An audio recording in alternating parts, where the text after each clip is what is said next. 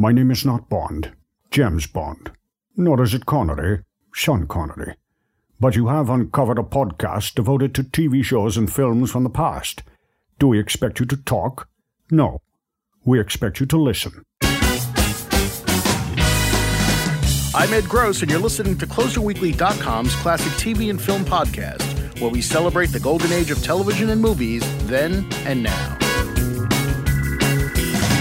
Those who ignore history are doomed to repeat it, but in this case, we can forgive CBS for telling us that the Korean War lasted 11 years, when in reality it was a little more than 3.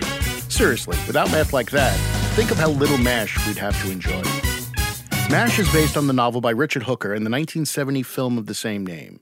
It aired on CBS from 1972 to 1983 and gave us an ensemble of unforgettable characters, from Alan Alda's Hawkeye Pierce to Jamie Farr's Max Klinger and, of course, Loretta Swit's Margaret Hot Lips Houlihan. And it just so happens that we were able to spend some time with Loretta chatting about the new cast reunion on Alan Alda's podcast, her extensive animal rights activism, including her book, SwitHeart, and, of course, all things MASH. I do have to ask this because I'm very excited. For some reason, this has got me all a titter. I don't exactly know what a titter means, but I'm feeling that. Alan's podcast, everybody reuniting from MASH. How is that coming about, and why am I all a titter about it? I guess because you love us and you love the show. Okay. I mean, we became everybody's family. We became members of your family after 11 years of being in your kitchen, your bedroom, your living room, and den, and so forth. So and I think the characters were so painfully human. It was easy to adopt us into your family. Yeah.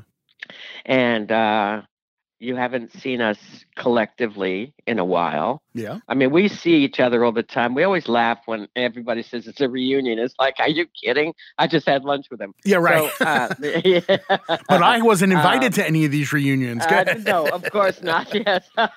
Sorry about that. That's There's okay. So much room. But so, yes, I can see why you'd have some excitement about it, seeing your family. You know, we are family to each other. There's no question about that. As a matter of fact, Alan and I were together having lunch when he said I was thinking that maybe all of us should get together on my podcast. I said, that's a great idea. Let's do it, blah, blah, blah. And then from that moment to actually making a date, trying to get these guys to get a date a few hours in one place, and do this took weeks and weeks and weeks, and a lot of laughs and a lot of jokes saying, well, I'm sorry, I can't do it then. Maybe you can do it, whatever. And then, of course, in the middle of all this, the fires had Jamie and Joy ousted from their beautiful home. And, so it was a long time in coming, but we're all excited about it too. It's going to be fun. And Gary said to me, what, tell me about this. And I said, it's just like getting together and chatting and having a great time like we used to do. Just in, we had a circle of chairs, and it was a little removed from the action of the scenes being filmed, and we called it our green room. I mean, it wasn't a room, but it was, an imaginary room. Yeah, that's right. So I said, it's kind of like doing that. He said, oh, well, that's going to be fun. So it is. It's just anytime we get together, we have such a history together, such a tapestry. Last night, I sent some funny pictures to Mike of us together. We both used to have so much hair. Well, things change. Oh boy, do they ever. Do they ever. What I love about this, though, is it's, normally you hear, the cast of a TV show we have not seen together since pretty much the show went off the air, is getting together. You would expect, it's going to be a CBS special, a 2-hour event, and all this. Like, no, it's going to be an Alan Alda's podcast. I love that. Yeah. Mm-hmm. Mm-hmm. It reminds me of the time when we were going to the Emmys, and as you know, when you're going out for the awards, the network sends these long limos, and you get Right. red carpet treatment. Everybody does. And we opted to charter a bus and go together. Wow. So it's kind of like the MASH cast arrives on this bus, That's and hysterical. gets yeah, but that's who we are. Yeah. We wanted to be in one bus in one place together. Yeah. I just think it's great. Doing the low-key approach is going to make it in some ways even more important to people. Well, it was what we wanted to do. I mean, Yeah. it was we didn't want to be in separate limos. We wanted to be all together, and our party started when we got picked up by the bus and got Sure on the did. bus. It's just kind of funny with black tie. Yeah. It just and gowns and what have you. Wonderful. Of course, we've done that big time reunion stuff more than once for the networks. Have you? I don't remember that many times. Yeah. Okay. Oh, sure. I'm old. Yeah. I forget things. Yeah, but that's okay. It doesn't make you a bad person. I hope not. Oh my And goodness. then we have this I think wonderful video that Mike Hirsch wrote and produced called "The Making of MASH." And while we were still going on, we were still doing the show, but it for me was a splendid look into backstage at how we arrived at an episode. It's a wonderful, wonderful film. And if you haven't seen it, since you're such a fan of the show, it's really a wonderful. I need to. Wonderful. Yeah, it's called "The Making of MASH," and it's Mike Hirsch. Wonderful. Yep, shows the memory of the show is so strong. And although I do want to hit you on some more stuff on that, I'd rather jump ahead a little bit for the moment and ask you about the book. We started talking about the book, and I'd like to sort of get a sense from you of. Well, let's start actually a little further back from the book in the sense of your animal activism is obviously such an important part of your life. Yes. When and what has led to where you are now with it? Because it's obviously very significant in your life. You only know what you know, and not you. I mean, one as a person. Yes, I got what it. One knows. Yeah, and first time somebody said that to me, it was like, "Excuse me, run that by me again." Right. And then I realized that as we grow, from childhood, you only know what you're exposed to. You only know what you see, what you learn that way. And I guess animal abuse or neglect that I saw, I learned from. I learned what not to do. I saw that this was wrong.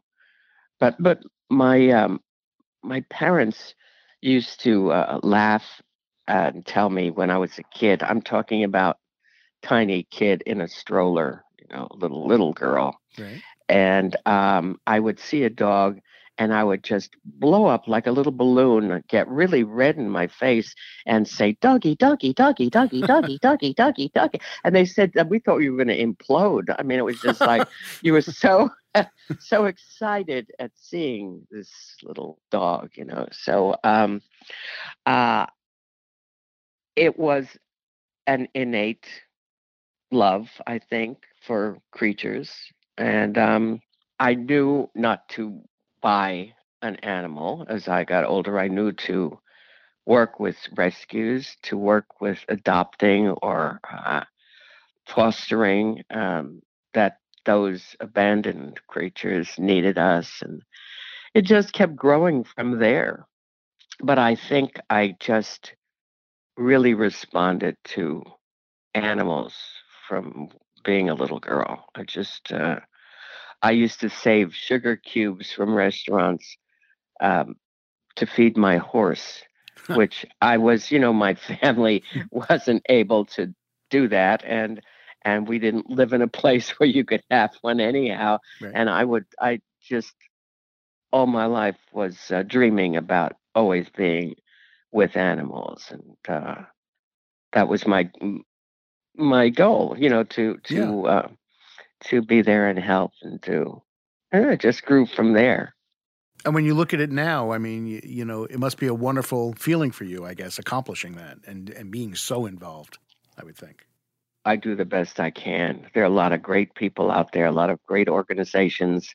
We've come a long way, I will say that. Yeah. Again, knowing what I know way back when we were regarded as a bunch of bleeding hearts and whatever. And I finally got to a place where I was not put off by that description. My heart was bleeding. Yeah. I was caring, and it was not a bad thing to be. And it was not, if they felt they were calling me a name, it was not insulting me. It was, something that I felt strongly about and was willing to lose blood over. So, but we've come such a long way. We've got some very strong, powerful forces out there, HSUS and Farm Sanctuary and Bideawee, where I do a lot of work with Bideawee. It's one of the greatest. It's the oldest shelter in New York City, and they do just such great work. And anyway, so we've all come a very long way where we're being taken very, very seriously. Do I have goals? Yeah, I like to eliminate every puppy mill or kitten mill on the planet. They're wrong. They're evil. It's bad. It's terrible. It's unjust, and it should be. I think it is illegal in some states. The conditions are abominable and illegal, and so little by little, we'd like to. We, speaking for the community, the humane community, are very much opposed to the terrible puppy mills. So there are small goals that are out there, and right now the big project for me and SwitHeart Animal Alliance is to gather together organizations and make an alliance and help get the dogs back from Afghanistan. Hopefully, get the canine teams back together. And, not leave anybody behind. Right. So there are like larger goals. That's enormous because the dogs return with PTSD, just like the soldiers. They're soldier dogs, and so they need rehab. They need um, a lot of work. So there are wonderful organizations that have already put together programs where the teams go through rehab together and resocialization and so forth. So it's so enormous. I could talk about this exclusively, and I don't want to do that too. Right. But so that is, I think, a strong way to show how far we've come. It's nice that you can use your stardom and the fact that people know you to use that in a positive. Listen. Yeah, I think it's wonderful you can do that. Oh, it's better than nice. It's so helpful. It's so yes, absolutely. That's again calling my guys and come to Ayla's Acres fundraiser and the Ed.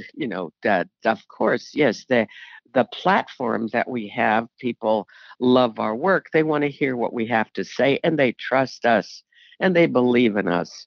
And so we again gives us a platform from which to reach out. And it's so much nicer than you guys, leaning into a microphone and going, "You really should be drinking Coca-Cola." You know what I mean? I think it's a lot more. I think it's a lot more positive than that. Absolutely. Yeah. I tried not to do all those diet cookies that give me, you're going to lose 7 pounds. Yeah, right. Exactly. Overnight or something. And it's like, but when you do that, when you do care about telling the truth to your audience, and of course that's the basis of acting or theater. I mean, if you stem from your own truths when you're attacking a character. Right. What do you have in your psyche that applies here? Your values and your strengths and your humor or whatever, and then you build on that.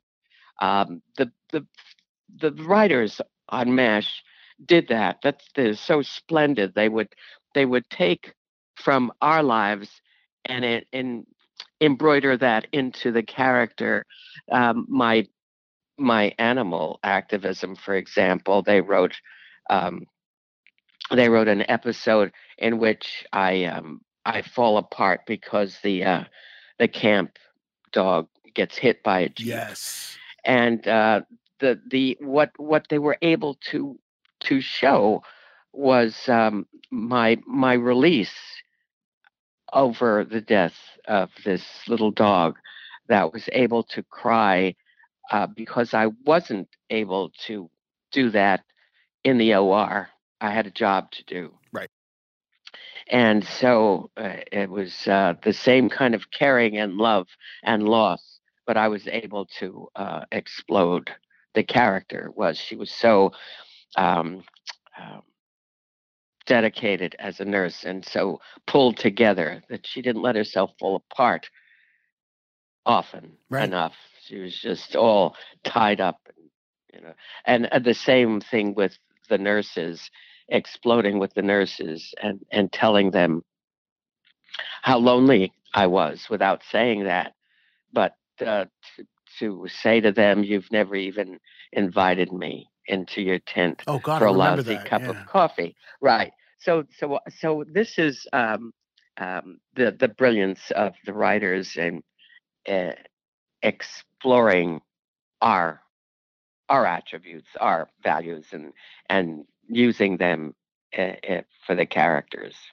Absolutely. And what's nice is when you let the wall down of a character on occasion, like I remember there was a big deal on Happy Days. I was a big fan of Happy Days back in the day when I was a teenager.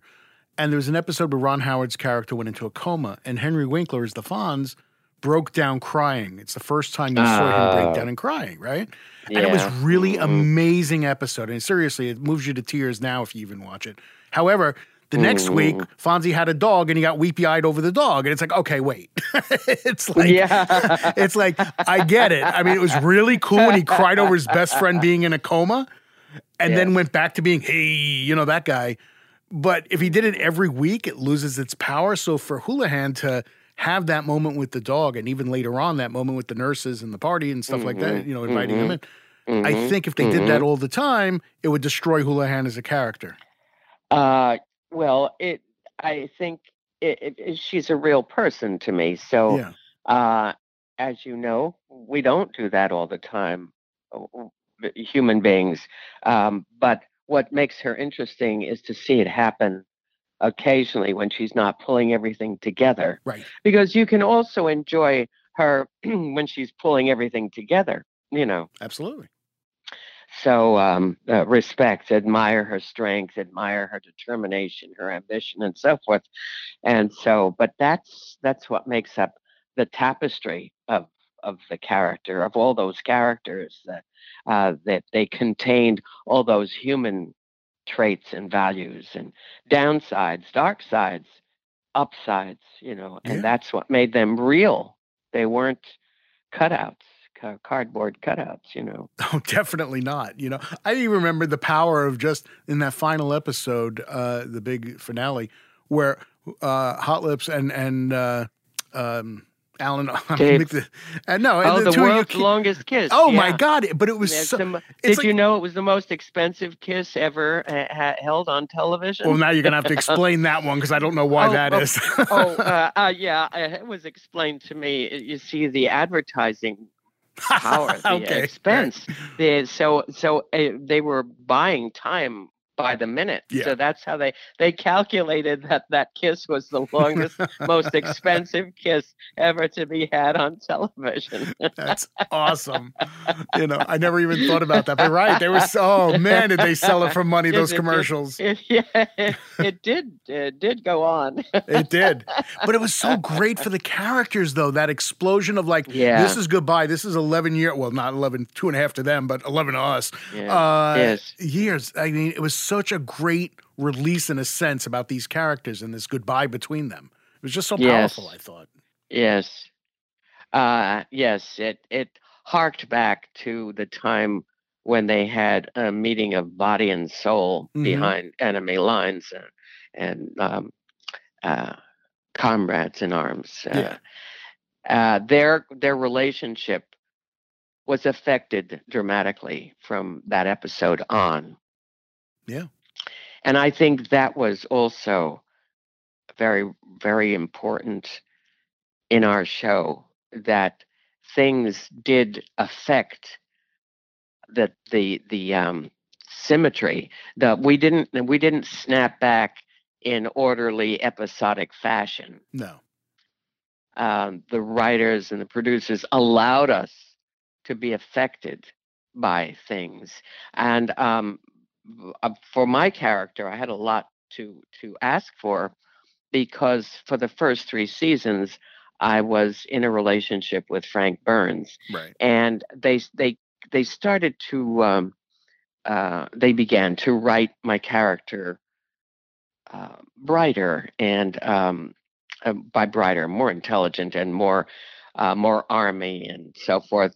And they made Frank a doctor not as competent as the doctors she admired, but the doctors who didn't respect her. Here we had Frank, who was, all over her and loved her and adored her. But they made him married, and they made him goofy and inept.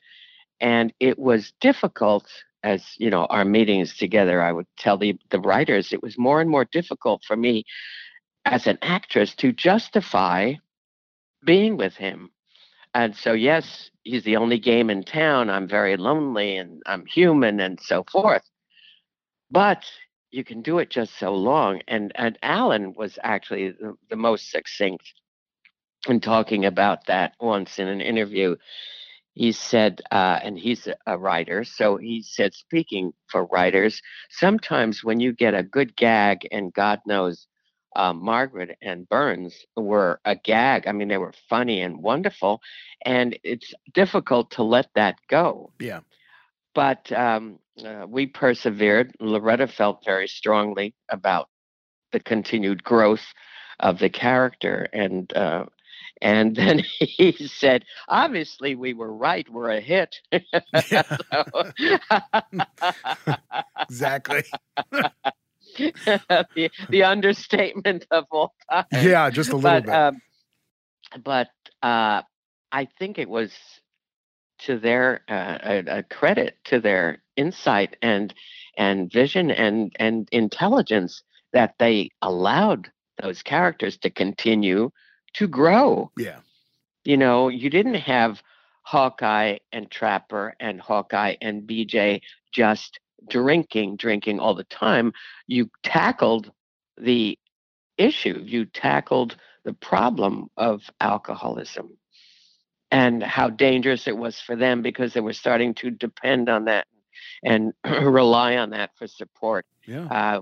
And so forth. There were different things that that we were able to tackle, and then that was all. You got to have the words. I know they give the actors a lot of credit, but that's only because the face is on the screen. But you got to have the words, and we had the words. We had these extraordinary writers, starting with Larry Gelbart and Gene Reynolds. I mean, hello. Oh yeah.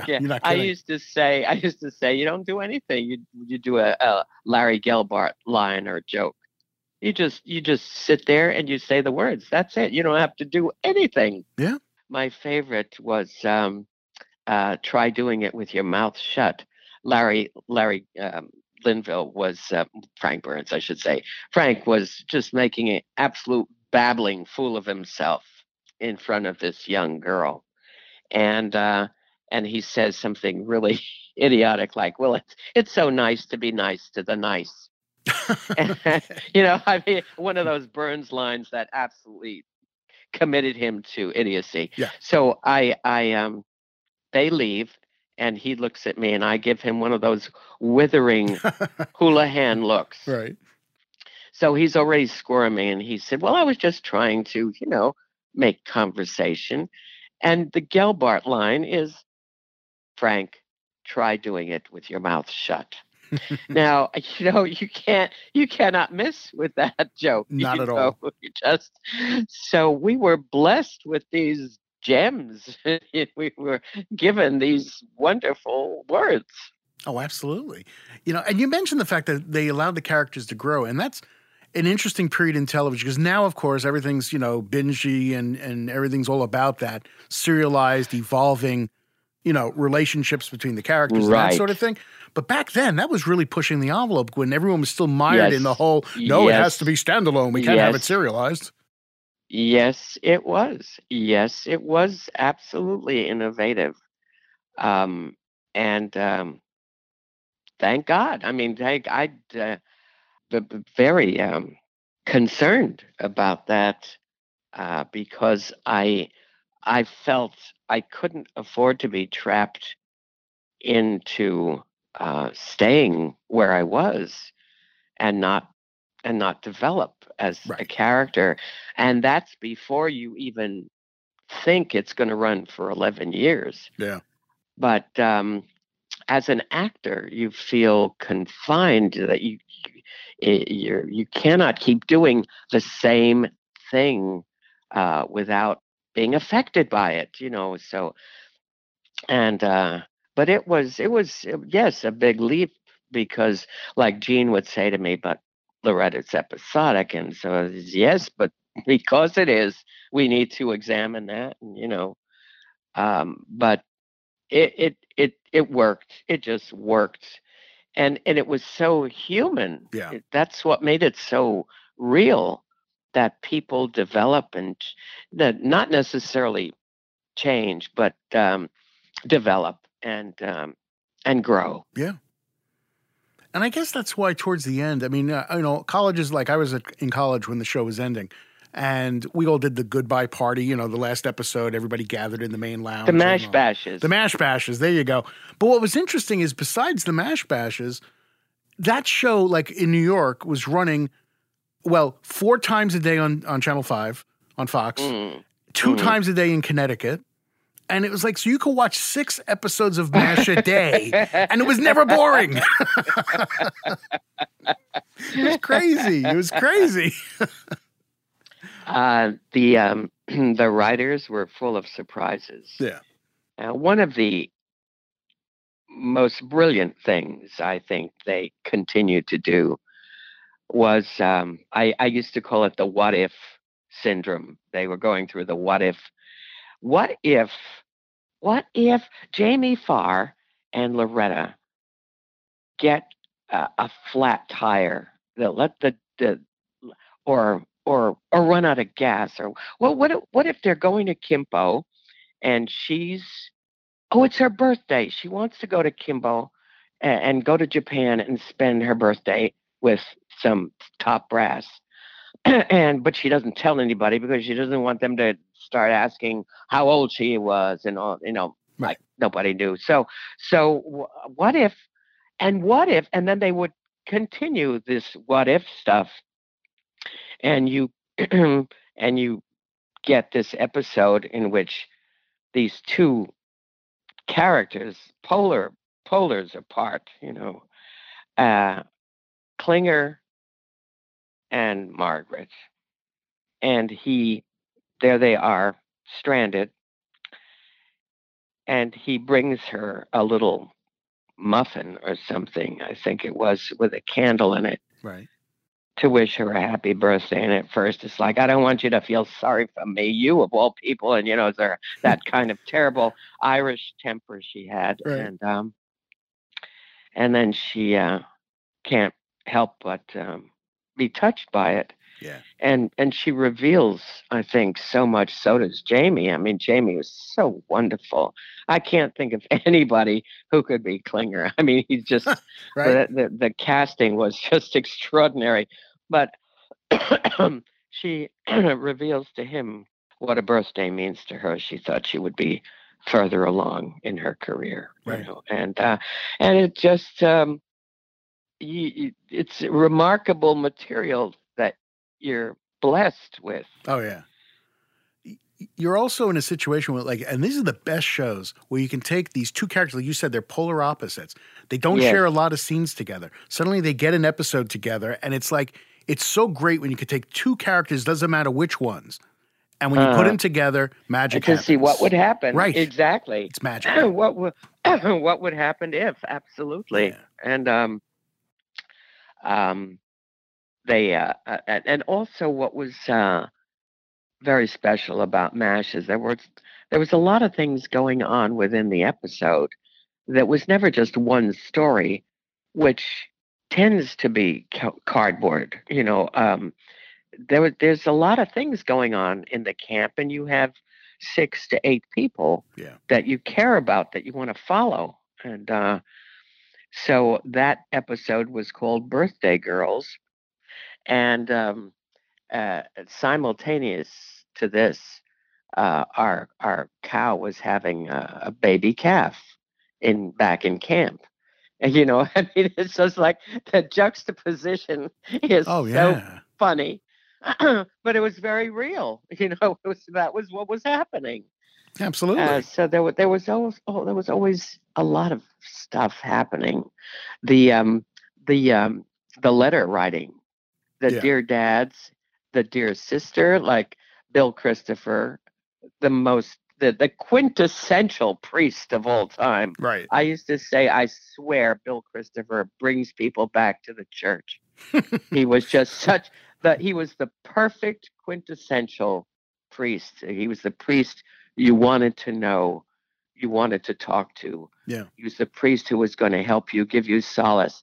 He wasn't partisan. He would do anything, you know. My then fiance, Donald Penobscott, said, Father, do you do a Baptist thing or a Lutheran thing? I forget, Presbyterian. There's Presbyterian. Do you do a Presbyterian thing? And that dear face of Bill in camera says, piece of cake. You know, I just, you know, he was, and each one of those pieces of music, they were like notes on a scale, and together they made this music, you know, and when it was called for, it was a cacophony, you know, it was a blaring fight and scream and, you know, yelling, and but it was always musical. The notes were always so strong, and they were always there. And the writers let you have a glimpse of these beautiful duets, these unexpected harmonies. You know, I never thought of it that way. This is off the top of my head, but yes, they would put together these two characters, and you would get a duet that you didn't expect, a harmony that you didn't expect, like Klinger and Houlihan, or Comrades in Arms, to have that kind of. And David Ogden, I mean, we had some wonderful, funny scenes together. These, again, are two polar opposites. You've got an army brat and an elitist, a snob. You know? Yeah, absolutely. It's great. Or as Margaret would say, his monogram caviar. Yeah, exactly. But, you know, sticking with the band thing, what you were saying about the band, we'll stick with that analogy for a second. The beauty of this show and those writers, really, is the band members could change, and the song continued. Yes. By you mean like characters in and out? Oh, cast members would leave the show, new cast members would join, and somehow it worked. You know, Yes, fortunately, we had, well, first of all, we were blessed with each change. Yeah. Each change was like getting adrenaline. Oh, It yeah. was a shot in the arm. It was this new force that came in. And again, the casting and the producer, it was just always brilliant. I mean, for Harry Morgan to come in to replace McLean is just holy moly. Oh, yeah. This is a tune to be played that just great. But uh, by virtue of the circumstance, where we were, where Army, we were a mobile unit, people did come and go and come and Right. go. So um, this was an easy segue for the writers. We would lose people, or now talk about playing a note. To lose Henry Blake to the war Yeah. was monumental. It was the first time that's ever happened where you had a main beloved, Oh, yeah. overwhelmingly beloved character that we killed. Oh, You yeah. know, but what a statement to make against the war. Absolutely. And believe me, the producers were besieged with mail and calls. How dare you? How dare you kill Henry? Right. We didn't. The war did. Yeah. Take your rage, put it where it's going to do some good. So, Absolutely. but it was sheer brilliance. The production, the producers, and the writers. It was just such. It was beyond a pleasure to go to work. It was an absolute blessing. Harry and I used to get there so early. I mean, just you've never seen a cast so eager to get to work, to go, so because it was going to see your family, your favorite people, your favorite faces that you want to just, even if you were dozing in your chair in the green room. Alan and I, we used to sit up and go into a slight sort of daze. We could do that. We could just take like a little nap, where you just that saves your life, by the way, when you're doing a series. You go to dailies and then you go to sleep. Yeah, you get a power nap in there. Yeah, absolutely. Yeah. It's I mean, they've done research about the power of sleep over the power of food. Oh, I believe that. They say you eat and your nutrition, you need your Well, I'll tell you, they their research proves time and again that sleep over food, you can last a lot longer without food, and you cannot last much longer without sleep. No, absolutely. I mean, I believe an ancient form of torture, isn't it? Keep somebody awake. They can either sit or lay down or something, and they, you know what I mean? Yeah, absolutely. Yeah, it's a breakdown. So, God, how did we get to that place? Well, because it's a conversation, and that's what happens in a conversation. One thing I did want to ask about this, and I don't know if you felt this during the making of the show. I'd recently done a book on Battlestar Galactica, and one of the things Edward James Olmos had said to the cast of that show was, you better enjoy every aspect of this show and the writing of this show, because in your career, you are likely never to experience it again. So embrace it, love it, and own it, basically.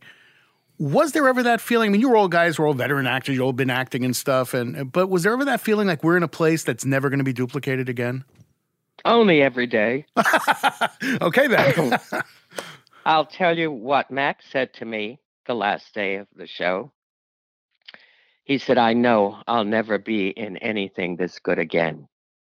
Really? That was a quote, yeah. But I have to leave. And I said, but why, Mac, if you know this? And he said, I need to be number one. Wow. I have a show I want to be. And he didn't get it. He was number one. It had nothing to do with billing. Absolutely.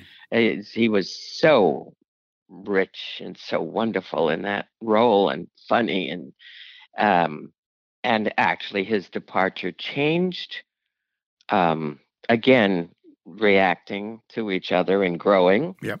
When Harry came in as a whole different commander, we had Henry, we could walk all over him, and um, you not only didn't do that with Harry, you couldn't. No. He was regular army. He was a 30-year man. Absolutely. Even when And Trapper left and BJ came in, the same thing. It's like a yes, totally different yes, dynamic. Yes. And we always had the writers backing us up with, well, okay, what is this going to be like? Who's this guy? What's he going to be like? Yeah. And now in the case of Alan, for example, who's going to have to room in the tent in the swamp? So who is this? How's this going to be? Is this going to be, whatever? And then bringing in David. Oh my God, yeah. Who is the conflict there? Who's going to bring all this other stuff into the swamp? And it's just, and then like David's character, for example, when you saw him being touched by things, of course, David was just an incredible actor, yeah, and an incredible musician. But when you saw him take the patient, for example, who is a pianist and who's lost the use of one of his arms, and he takes him into the officers' club and shows him the concerto written for one hand. Yes. And so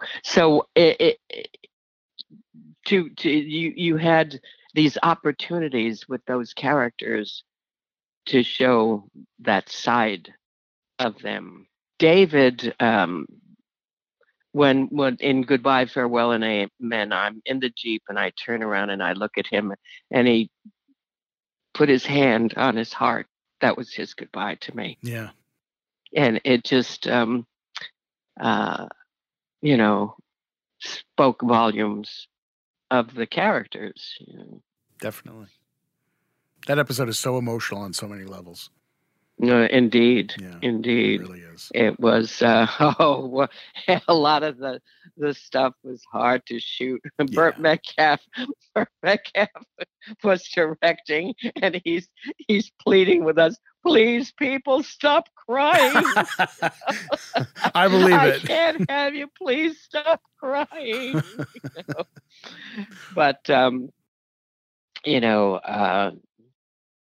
and we were rehearsing the first day. We were reading the script, and I have to look at Harry Morgan, who was like my dearest friend, father, colleague, confessor. He was, we were bonded. I have to look into that twinkling face and say, "You dear sweet man, I'll never forget you." Yeah. And I have to do it without crying? Are you serious? So I of course, we're reading. I burst into tears, yeah. And Harry bursts into tears. So we figure by the time we get to shoot it, we're going to be drained. Yeah. It doesn't happen. I mean, it just because the truth behind it was I wasn't going to see him every day. Right. I certainly was, going to see him. He was we're forever friends, these people. But to realize that this will be the end of Room and Stage 9, and it was bittersweet. Was there, as it was ending though, I mean, because I don't remember reading back then what the story was, but I don't know if the ratings had dropped. Did it just run long enough? Were you guys anxious to get out of there and do something new? I mean, what was the feeling on the show as it was winding down? Not anxious, and most of us did things on the hiatus, sometimes more than one thing. I remember, we went out did movies. I mean, David would go somewhere and do King Lear. I mean, he used Right. to say, I mean, we always were busy with other things, but this was our home. It was our base. It was our tent, our compound, our unit. It was the 407 7th, and that was going to be ending. Yeah. And it was, I can't say anybody was anxious. I just, that word wouldn't be appropriate. Okay. It was just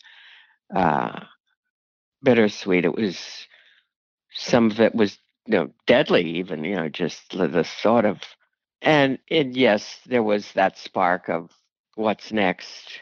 Yeah.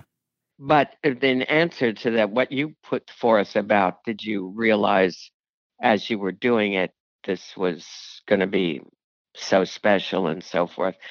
Yeah, I have to say that we did know very, very early on. We knew well enough to appreciate the circumstance because it was so unique, it was so special, and so caring. And you didn't always find that. It wasn't just, quote, a job, unquote, or a gig or a part, and it was lasting. It had substance. It just kept getting better and better. I remember one year Alan bought us this huge, beautiful coffee table book. It was on medicine.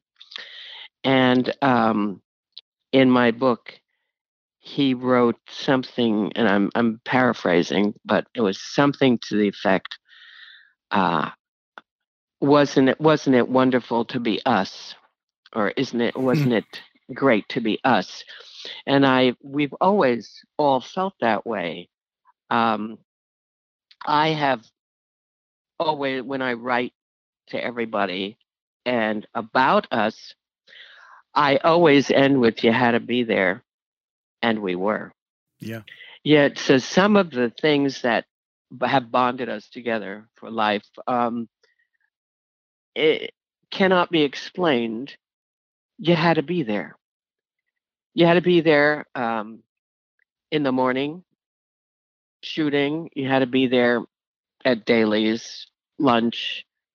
You had to be there laughing, and you had to be there when you saw Mike Farrell lying on the floor laughing so hard he couldn't get up because Harry Morgan was being funny. I mean, this I don't know, Mike, a Marine, 6'4", helpless, laughing at Harry. That's on great. The floor, and you had the director saying, "Please, people, please." A lot of begging going on with you guys. But you had to be there. I mean, I'm making you laugh just with the description, but to see it, I'm tearing up now laughing because, again, it was an incredible little miracle. But when I say you had to be there, I always follow it up with, and we were. So we were there. We were there in the middle of this happening, this little wonderful miracle. No, we knew, and that, thank God, because to have missed that, to look back and enjoy it only in retrospect, we would have robbed ourselves of that experience. But we were there, and we knew, we felt it every day, all the time. We knew that this was a jewel in the crown of any career. It was still, I look back, as a remarkable experience, and one that belongs to us. Yeah. We have it, it's in my heart.